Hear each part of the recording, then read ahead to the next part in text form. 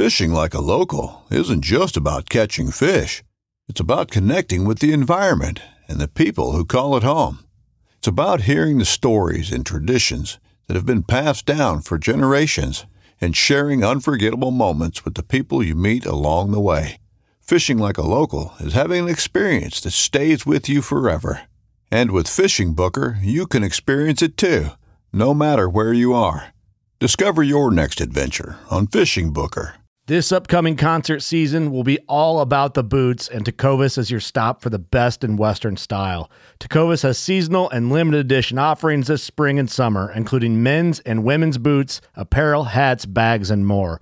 All Tecovas boots are made by hand in a time-honored tradition with timeless styles that are always on trend. And Tecovas has first wear comfort with little to no break-in period. It's hard to find this level of comfort paired with this level of style.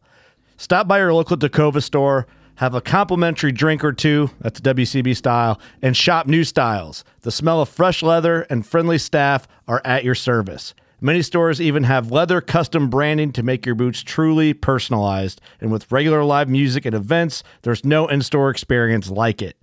If you can't make it into a store, just visit tecovas.com. That's TECOVAS.com. They offer free shipping on all boots, as well as free returns and exchanges, and ship right to your door. Go to tecovas.com and find your new favorite pair of boots today. It's only a kick, a jump, a block. It's only a serve. It's only a tackle, a run.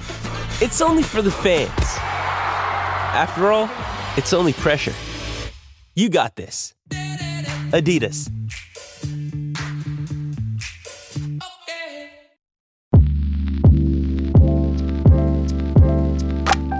Here in the Northern Rockies, dark winter months are outlasted in basements, dens, and nooks where kindred souls gather together to share intel, swap fly patterns, and relive the memories from seasons past. This gathering spot, known locally as the February Room, is the inspiration for this podcast. No matter the season, the door is always open to those with a fly fishing story to tell. Brought to you by CD Fishing USA, the North American distributor for composite development fly rods and accessories. 40 years of Kiwi ingenuity and graphite technology now available at cd-fishing.us or your local CD USA dealer. Follow us on Instagram, YouTube, and Facebook. And remember to go fishing. Here's your host, the Carnops, and this is the February Room. Our fishing buddies have seen us at our best, fabricating some widget in the remote reaches of a river canyon to solve a problem, and at our worst, for instance, draining the beer cooler dry and leaving the food out for the raccoons. We share a dialogue with our fishing buddies that nobody else can really understand. Not our wives, co-workers, or non-fishing friends. Today I have a chance to catch up with an old fishing buddy of mine and rehash some of our exploits. I've known him for nearly 20 years and still can't spell his last name. Jess Tuchscherer, welcome to the February Room. Oh man, Judd, so good to be here. Thank you for having me. The last time we hung out and fished together, I believe, was on the South Fork of the Snake, and I had to borrow your dog to keep from getting hypothermia at night. And did you loan me a sleeping bag too? Actually, I think it was one of those intimate moments between us where around 4:30 a.m. or 5 a.m. when it was just the gloaming, just first light, you were pacing outside my tent. And I remember waking up and, I was sleeping, had my dog snuggled with me. And I just remember you saying, "I'm freezing to death. Can I just get in there with you?" And I'm pretty sure it was you, me, and my chocolate lab, Eddie, in the same sleeping bag at about 5:15 in the morning. Yeah, that was a prime example of being of a experienced or so-called experienced river guy being completely ill prepared. We launched on an August trip, and it was 100 degrees in Montana, and man, all the trips I've done in August, it's been just sweltering hot throughout the West, and that was not the case in your neck of the woods. It was frigid at night. About 40 degrees, 38, and then the dew point. You hit the dew point, and everything gets wet. I brought like a tiny fleece sleeping bag, yes, and no warm clothes. I think you direct quote, "I don't want this to get weird, but I'm going to go ahead and snuggle you." I had to. If there'd have been a dead tauntaun around, you'd have had to throw me in there. I was dying, man. Oh God, it's pretty amazing. Your pacing is what woke me up. Like I know, God, it was cold. I mean, like, am I going to have to defend myself? That dog was sure warm, man. That was what a great little heater. Well, that was one for the books. I know that you fish all the time, and I know you've got a bunch of stories that I haven't heard. Do you have do you have a treasure from the chest you can lay on me? Oh, sure. I mean, it might be one of those stories where you had to be there to truly appreciate the hilarity of it, but it's probably about 20 years ago, and I'm fishing with another buddy whom you know well, my buddy Lucas, he's a guide in Missoula and probably will be for the next 3 decades, and has been for the last 2 decades. And so it was got to be about 20 years ago now, and it was a March trip, mid-March, maybe late March, and eagerly, as anybody that knows the hatches around Missoula, just anticipating the squall hatch, and this was in an era where you could go float the Bitterroot on a Saturday and you wouldn't see that many boats, and so, Jeff and I, we decide to float, pretty close to Hamilton, figuring, middle of the river might be the best chance to get into some bugs, and we want to stubbornly, fish dry flies. We'd probably had a banner day if we'd have just thrown streamers or, nymphed a turd and a worm or something, because there's probably way more nymphs than there were adult bugs. But we just want to catch fish on dries after a long winter. And so I think the only thing we brought with us was some fried chicken and a case of PBR. And we start floating, and it's a little bit chilly in the morning, so we decide to pull over in an eddy. It's just like, well, let's just drink a beer, eat some chicken, and we'll wait. Maybe like get some sun on the water, let the water temperature come up, and maybe that'll stimulate the fish, And so we pull over, eat a couple pieces of chicken, and I'm younger, I'm not thinking, and I just eating a chicken breast. It's like, what are you doing, man? Leave no trace. And I think I said some naive comment like, well, the crawfish, the crawdads got to eat too, and so we let it warm up, and probably an hour later we peel out of the eddy and we float, and fish throughout the day, and we do manage to pick up some fish on dries, but it was certainly not a banner day, we stubbornly fished them, like I said, and we're probably a quarter mile, a half mile above the takeout, and at this point, several PBRs later, I'm just kind of, I'm over it. Like, I'm not even looking at my bugs anymore. I'm just like I'm essentially tight lining, not even recasting. My bugs are down below the boat. I'm turning and I'm talking to Jeff, and all of a sudden I feel a little like tick, tick, on my flies. I figure it's just, a trout eating a drowned squala. And so I pulled the trigger. And I'm like, I think I even said something stupid like, let's dance, And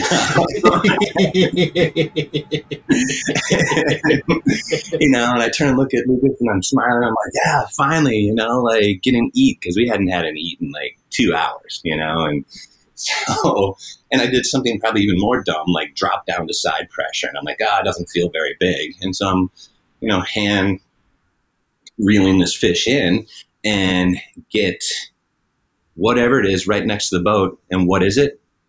It's the chicken bone, the carcass of the chicken breast that I had eaten 6 hours earlier. Somehow, in all the time that we took to get downriver, where we had eddied out, tied on different flies, stopped to talk, let the dogs swim, this chicken bone had kept pace with us the entire way downstream, about a quarter mile above the takeout. somehow I caught it on the end of my line. And so effectively, I left, traced that book. Let's dance. Throwing it back in the river. I just threw it in the trash can in the boat.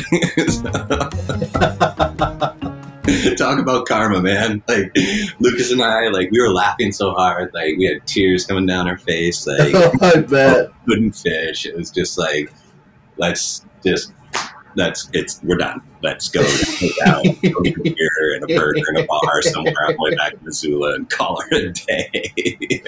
Let's dance. Let's dance. Just kind of how punchy you get after a day of slow fishing, and sure, maybe 3 or 4, 6 PBRs, over the course of 8 hours. You're just, you get a little sloppy. No doubt. Now, there was one March Madness that I think you and I spent the entire tournament on the Bitterroot, and you had a BAC hovering somewhere around 0.2 for the better part of 3 weeks. Oh my God! Just to be in your 20s again, before you no doubt. Well, it was the beauty of it, working seasonally as a guide, and you'd have a lot of your springs off, and so the ability to just float 25 days in a row. I think at one point you turned and looked at me and were like, what day is it? And I looked back at you and I was dead serious and I was like, March? That was as close as we could come. Yeah, that was. You remember I had like Sirius satellite radio had kind of just come out, and I had that little portable unit that you could pull out, and we'd bring that with us so we could listen to the games. Oh, I remember fondly. We would listen to the entire NCAA tournament and just fish squallas and namuras on the Bitterroot all day long. God, that was awesome. And that was before I had a mortgage and, a son and a wife and a career. Right. Speaking of which, you're a school teacher in Jackson. Yes, I am. Yep. Yeah. In high school or? Yep. High school. I teach at Jackson Hole High School. I teach English 11, which is world literature, to my juniors. And then I teach college English to my seniors. And so these kids have concurrent enrollment through Central Wyoming College. They earn college credit throughout their senior year, which is great. I used to coach the football team, but after coaching football for about a decade, I missed my fall. Throwing streamers for browns in the fall, chasing elk in the fall, and it was just too much. So I kind of retired from that, but I still coach soccer in the springtime. And I help train athletes in the weight room after school. So I just... Oh, you do? Yeah, I help supervise the weight room, work out with the kids, just push them to be, make healthier decisions in their lives, and give them an opportunity to do so. Awesome. And are you still, I know over the last couple of years, you've still been doing a little whitewater guiding in the summer. Are you still doing that, or are you done with that now that you got the boy? I'm still doing it, man. I think this is year 22 of guiding, So what is nice is that being a professional, being a teacher, I don't have to do it 7 days a week like I did previously. Down here, down in Jackson, it's you do 5 trips a day, man. You have a 8 a.m., a 10 a.m., a 12:30, a 2:30, and a 4:30. So you and burn. You're doing 40 miles of water in a day, 40 miles of river in a day, 5 trips a day. And instead of like the small boats that they run in Montana, like your Super Puma or your Moravia Spider, or, maybe you got a 14 or 15 foot air, you're running 18 to 20 foot boats with 5 thwarts, and you're packing 16 people in there and a stern frame, and you're just pushing rubber down the river, man. So, whoa, it's just Mick rafting. It's Mick rafting at its finest, but it's awesome. It's a beautiful river canyon, and, people are there to have fun. So rafting's rafting, and there's big waves. Like those big boats, like during our high water season, those big 18 and 20 footers, they flip like pretty routinely, and then even as the water drops, some different features come in, like kahuna or double draw, and like you see the underside of quite a few boats down there. So. Wow, cool. I whitewater guided before I became a fishing guide in Oregon. And, it was the best job for a fisherman because not only are you on the river, but I had the prime times to fish by myself, right? Like I had the morning and the evening every day. Yep. And then I'd go run my trips from, 10 till 4 or whatever. And yeah, it's like the river never disappoints when you're a whitewater guide, right? The rapids are always there. Yep. It's always beautiful. I mean, yeah, granted you can flip and it's dangerous and it can go south, but where we went, there was definitely that element. But if you played it safe, you could pretty much, minimize the risk of flipping a boat on the Deschutes. And it was just awesome because you didn't have that element of, oh my gosh, the fishing's slow. Right. This dude's getting weird because the fishing's slow and they don't have a skill set to get the fishing part done. That there's not really that element so much in the whitewater guiding that I did. Yeah. Yeah.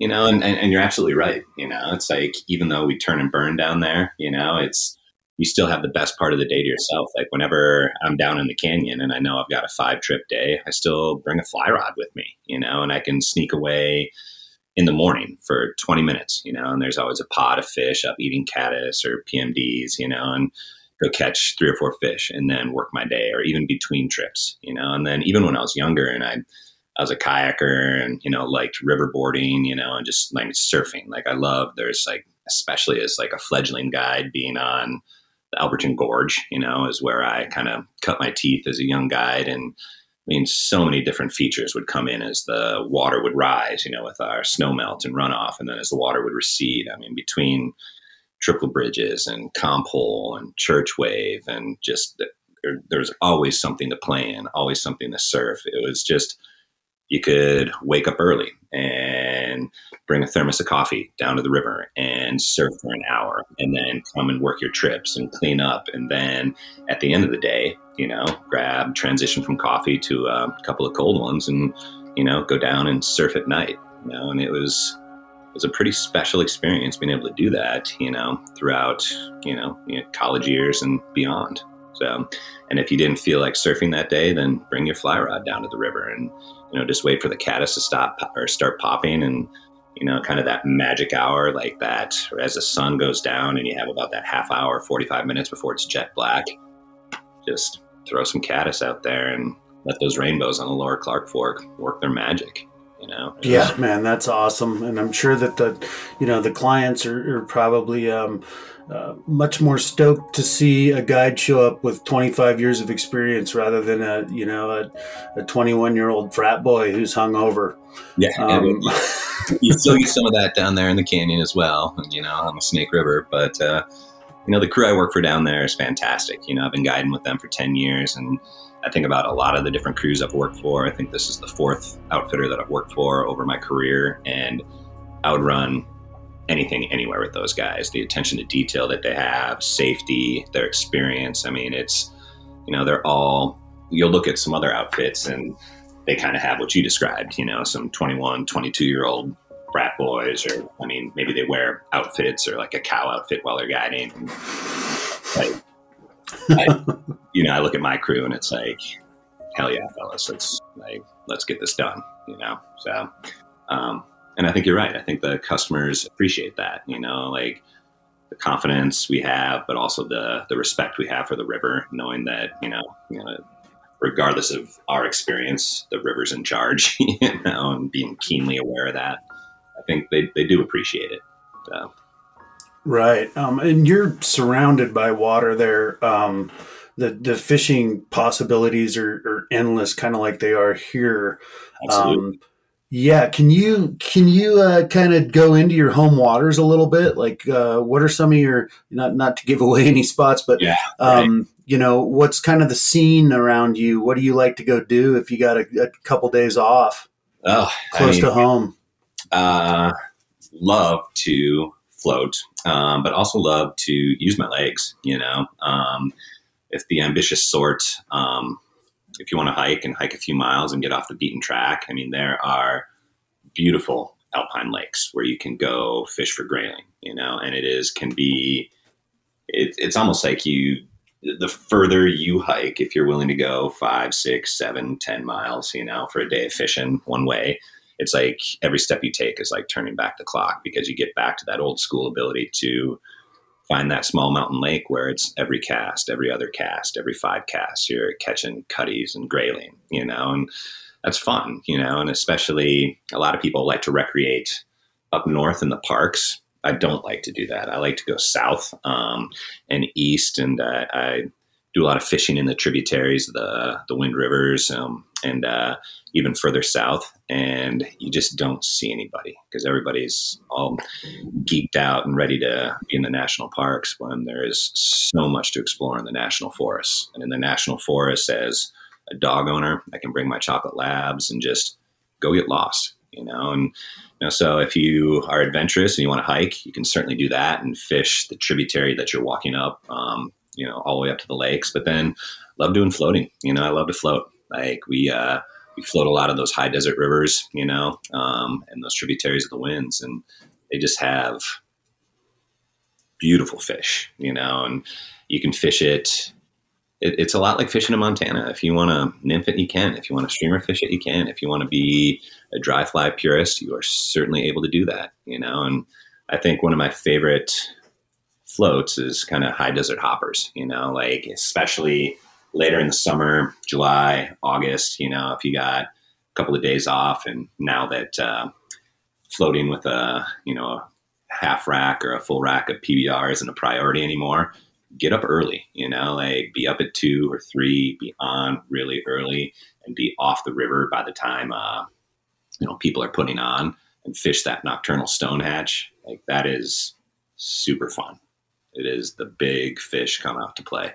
So, yeah, man, Montana gets all the glory, but, for better or for worse, Wyoming is amazing. I obviously haven't spent near as much time poking around there as you have, but just been starting to make some trips out there and explore a little bit. And the fishing possibilities are endless. And like you said, you just don't see the people. You don't, and like anything, this industry, you've just seen this explosion over the years. And I've seen, Montana blow up and Idaho blow up, and Wyoming is starting to blow up, but it's, I think, a way to, the $1 million question, like, how do you not love it to death? Especially in this COVID era where everybody's getting outside, vary the time you're on the water,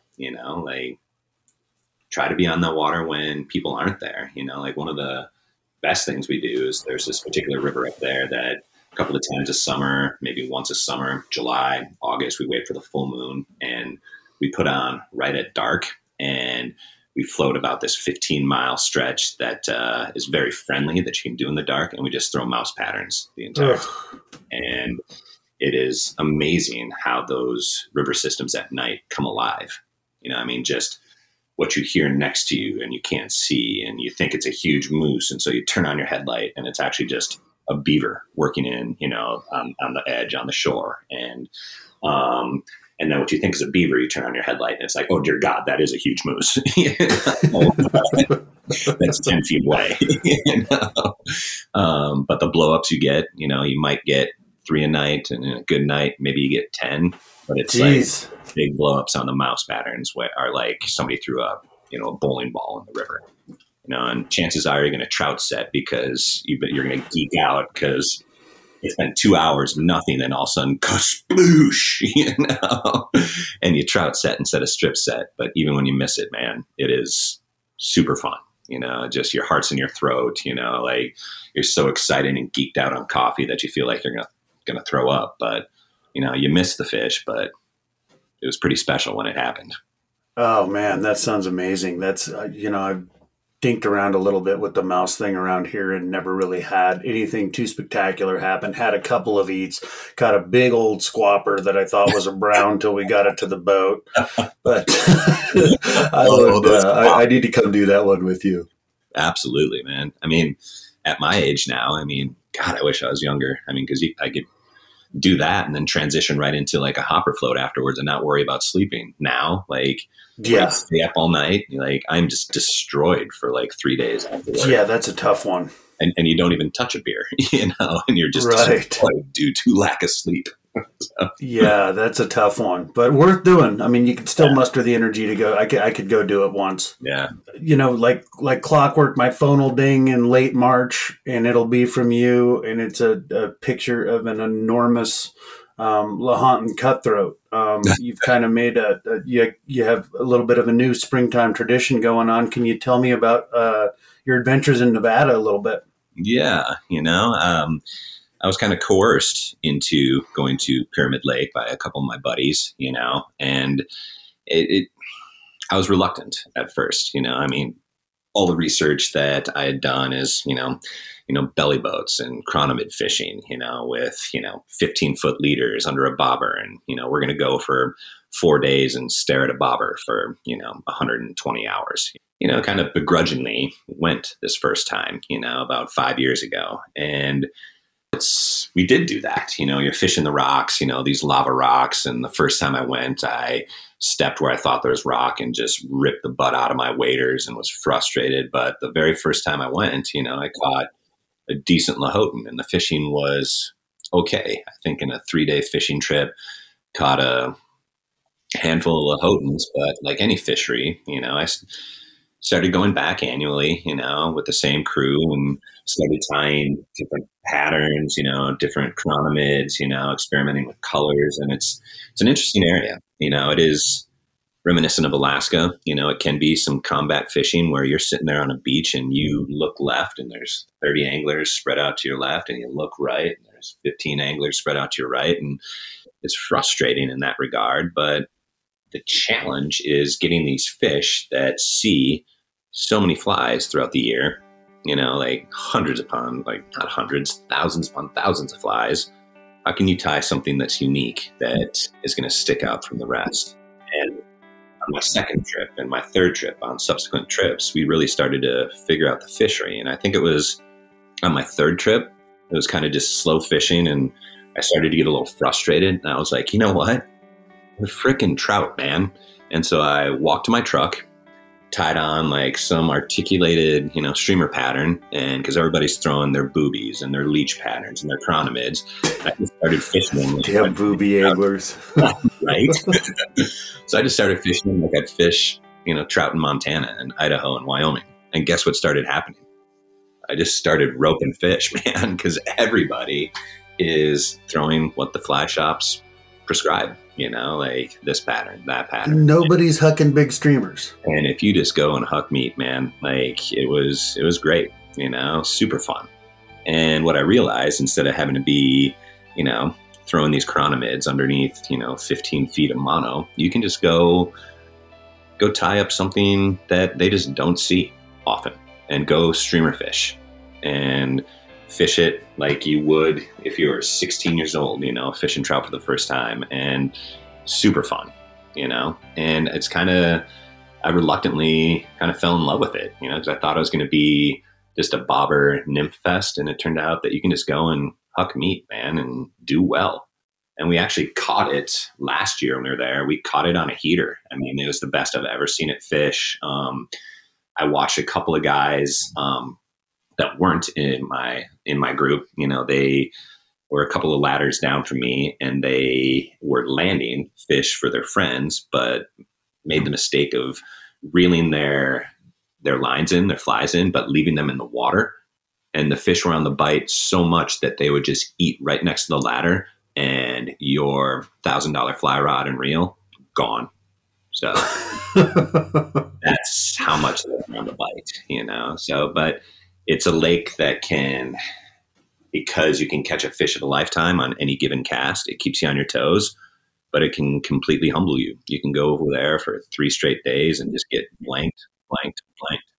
So it can be on or off, but it's fun. I mean, it's kind of opened my eyes to what can be out there, and I mean, it's certainly not as remote as Strobel Lake. It's, right there outside of Reno, but it's fun. It can challenge any angler. And if you want to go catch a 30-inch fish that weighs 20 pounds, they're in that lake. So, and it can weather the bejesus out of you, right? Oh God, man! Like after 3 or 4 days on that lake in a row. I mean, and they are marathon days. You're up at 4, you're right there at 5 at sunup, and you fish all the way to sundown. I mean, with that lake and that wind and that brackish water, I mean, it's salt water in that lake. It ages you. I mean, you show up like you look like you come home looking like an old sailor. You do, man, an old salt. Too many days at sea. I love those trips. When you come home and your wife just kind of like glares at you for a minute and like, oh my God. What is that thing? What happened to my husband? Who are you?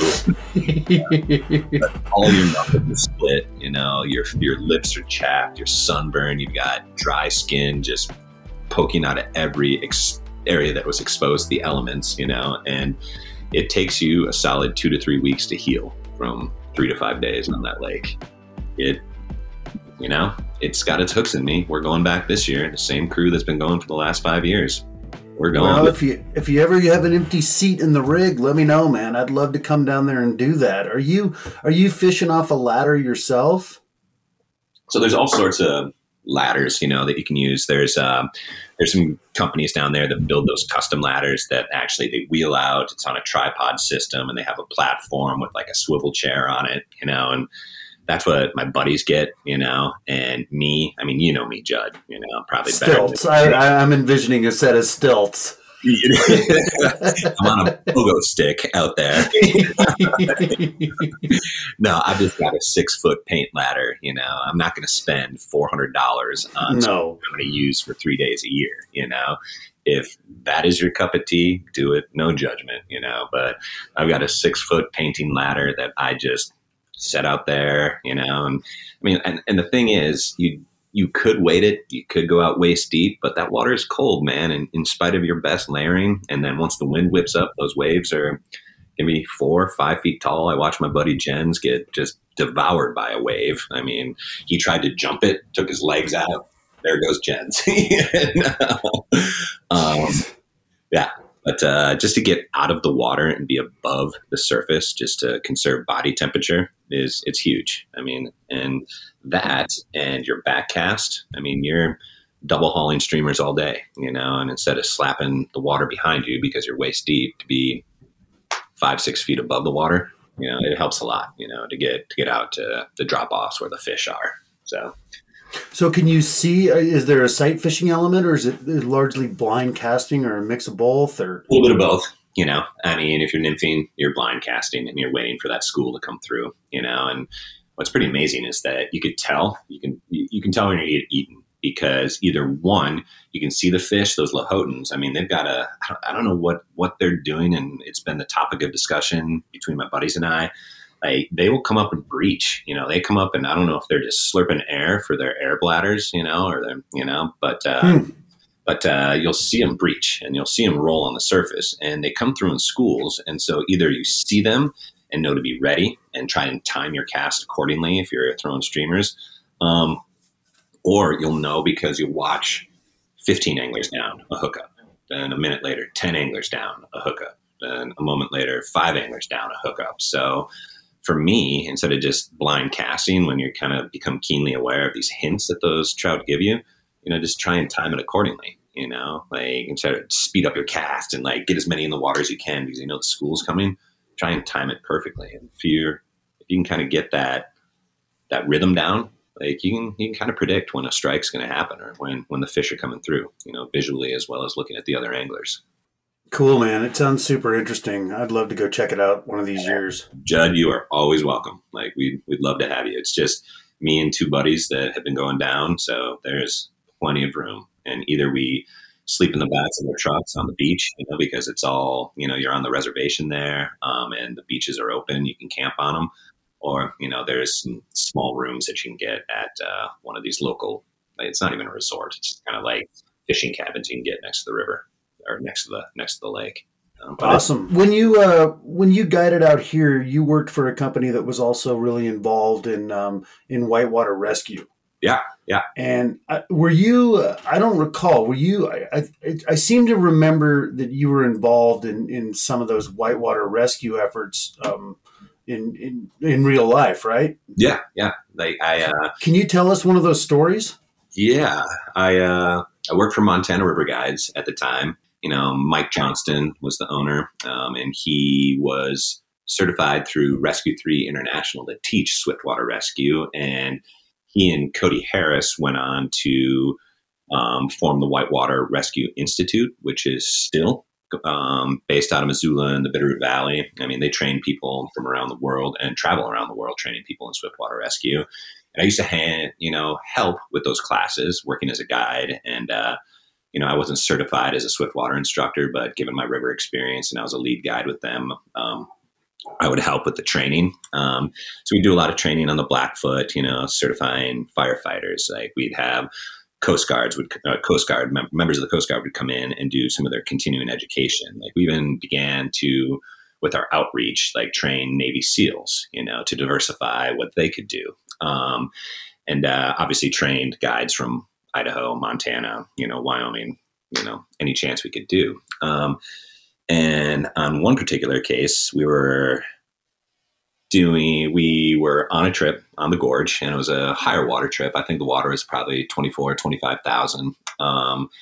And it was, I think, a 4-boat move.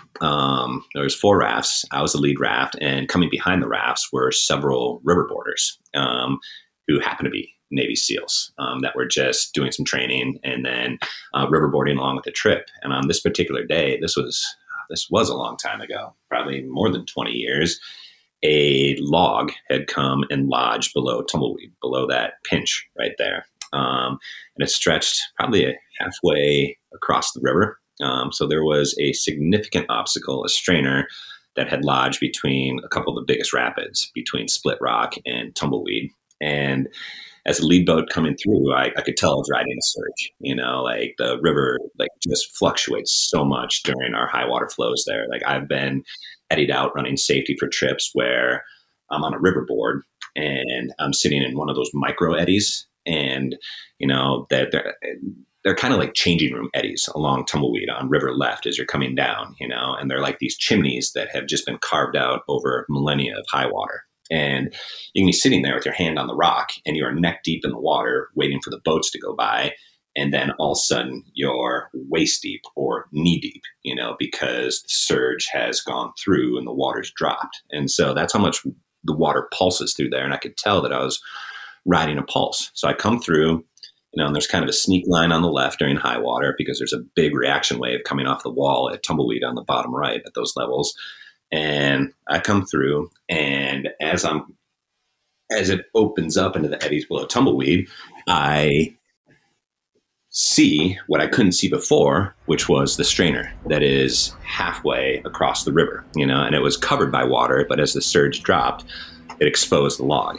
And Gotcha. I think there's a few choice words because all the water pushes to the left right there.